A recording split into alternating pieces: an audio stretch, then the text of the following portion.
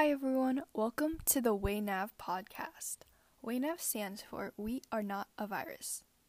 Today, we will be discussing the upcoming election and the influence of your vote. We want to take a moment and shed light about what is happening in the Asian community and our ambitions following the upcoming election. Here today are three amazing WayNav regional directors from their respective states. My name is Catherine Ma, and I'll be hosting today's podcast. Now we will have Alexandria speak upon why voting matters. Hello, my name is Alexandria Ho, and I am a first year at Harvard College. Today, I'm here to talk to you about why people should vote and how one vote can affect everything for a community. In a country like the United States of America, especially with the Electoral College, it is very easy to feel discouraged about voting. After all, the system is obviously set up to disadvantage people of color and other marginalized communities, and it feels like that times after times we're just voting for the lesser of two evils, and even so, it feels like our vote doesn't matter that much. And while these are all very valid feelings, I feel the thing about civic engagement is that if you want to change the way the system is set up, you need to participate in it. Although I do acknowledge that voting by itself is not enough to create systemic change in the system, if we do not vote, we are forfeiting our rights to have our voice heard in governments. And as a member of the BIPOC community, I feel like this is not something that we can afford to have happen. In recent years, we see policies after policies made by politicians that do not care for the people. We see a rise in a very hateful rhetorics that harm people from marginalized communities. And thus, if we do not participate in the election, if we do not vote for candidates that will actually care for the community, we will just keep creating these systems that continue to oppress and hurt us. And this semester I'm taking a class on democracy. It's called Democracy in Action, and something I discovered is that given recent circumstances, especially when you look at how much certain politicians and lawmakers are willing to go to suppress the votes of the people from marginalized communities, it makes you wonder, because why would they go to such length to suppress your vote if that vote doesn't matter? And so, especially for these elections, I encourage everybody to go out and vote. Exercise your rights. Exercise your power on the government.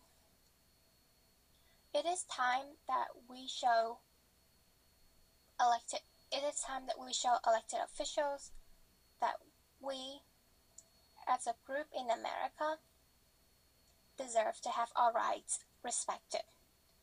And although it is not by no means a perfect solution, voting is the easiest way to do that.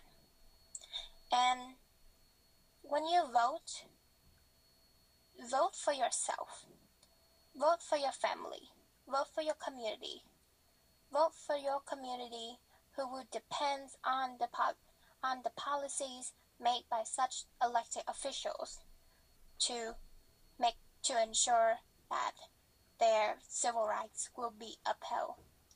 Vote for your community who depends on policies that will give them health care.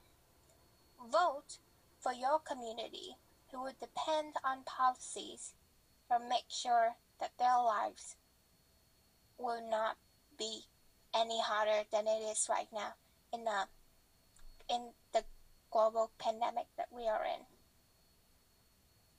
And so we have less than 3 weeks until the election. I really encourage everybody, if you are eligible and if you can, please vote and vote wisely, because this is going to affect not only you, also your community, and it won't only affect the next 4 years. This is going to affect you and your children for decades to come.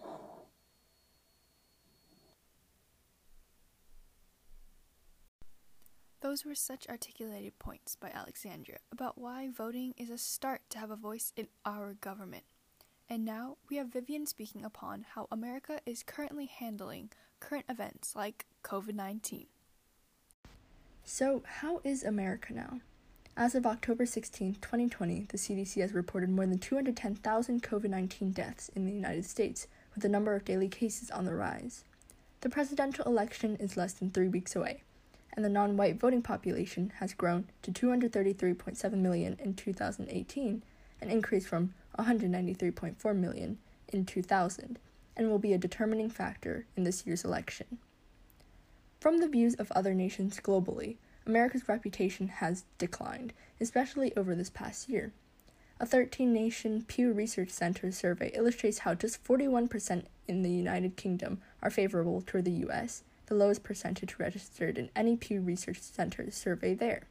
In France, only 31% see the U.S. positively, and in Germany, only 26%. Part of this decline is related to how the U.S. has handled the pandemic, as only a median of 15% say that the U.S. has done well dealing with it. With the coronavirus pandemic, there has also been the rise of anti-Asian hate speech and crimes around the globe. Specifically in the U.S., the reporting forum Stop AAPI Hate collected reports of 2,583 hate incidents directed at Asian Americans from March 19th to August 5th during the pandemic. Another report released by the civil rights group, the Anti-Defamation League, examined Twitter activity surrounding Trump's COVID-19 diagnosis on October 2nd. Researchers found an 85% increase in anti-Asian rhetoric and conspiracy theories on the platform in the 12 hours following the announcements, many of which blaming China for infecting the president. And President Trump himself often uses phrases like the China virus and the Kung flu when describing the coronavirus, which is very dangerous and damaging to Asian communities. I encourage you to look into movements like Stop AAPI Hate, Asian Americans Advancing Justice, or even us at WayNav to learn more about how you can help. Now, there still exists systemic racism and xenophobia across this nation. We must work together to not only hold systems of justice accountable for inequalities faced by underrepresented groups, but also hold our friends, family, coworkers, and neighbors accountable for any hateful behavior and speak out to those suffering from injustices.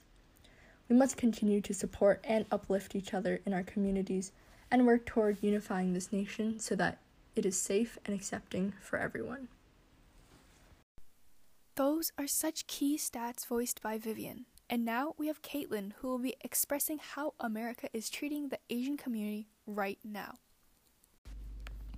Hi everyone, my name's Caitlin and I'm the Washington Regional Director for We Are Not a Virus. So today I'm going to be talking about how Asian Americans are treated in the US today.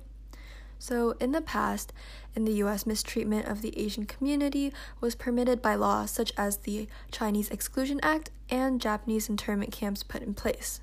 These regulations and laws negatively impacted the Asian community as they were discriminated against, and while there has been some reform put in place, unfortunately, with the ongoing pandemic, more and more attacks on those part of the Asian community have begun to rise again.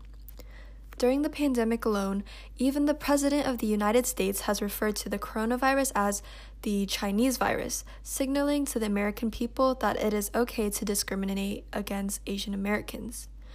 A substantial increase in attacks against Asian Americans has risen all over the U.S. These attacks are against sisters, brothers, grandmothers, mothers, and fathers for just appearing to be of Asian descent. These attacks are due to the pandemic, and Asian Americans are being blamed for the virus. Not only have there been many physical attacks, but small businesses and restaurants owned by those in the Asian community and selling Asian food have been burned down and have lost lots of support due to xenophobia. So now I wanted to take a moment to discuss my reflections and ideas about the upcoming election. Whomever is in charge, they will always affect so many communities. Personally, after all these presidential debates and recent events, we can all establish there is a need for a change in our government. We all cannot expect something to happen. We must take this stepping stone into fighting systemic injustice by using our voice. Currently, we have a president that encourages such hate crimes, as he's blatantly racist towards many minority groups. The WayNav organization was created because of these hate crimes. When someone in charge says something to their followers, even if it is misinformation, they listen, and they project their actions from those who are in charge. From the very beginning of COVID-19, the president has repeatedly called the virus the Chinese virus. This has surged the hate crimes towards Asians. We are now in a time of change. There are many movements happening right now, from Black Lives Matter to LGBTQ movements. They are creating a platform to speak out about these social injustices. We cannot elect someone into such a high position if all they do is stop this change. We cannot elect someone, especially if they encourage such vicious behavior and hate crimes towards minorities. The Asian community is taking this time to no longer remain silent. We're starting our own movement, from hashtag racism is a virus to hashtag they can't burn us all. We are not going to be silenced about the normalization of racism against Asians anymore. So we all urge you to take this time, vote for what you believe in. You're not just voting for positions, you're voting for people and their beliefs. So, to fight these social injustices, we must elect someone who is fit into this position. We have to move forward in our lives, but move in the correct direction.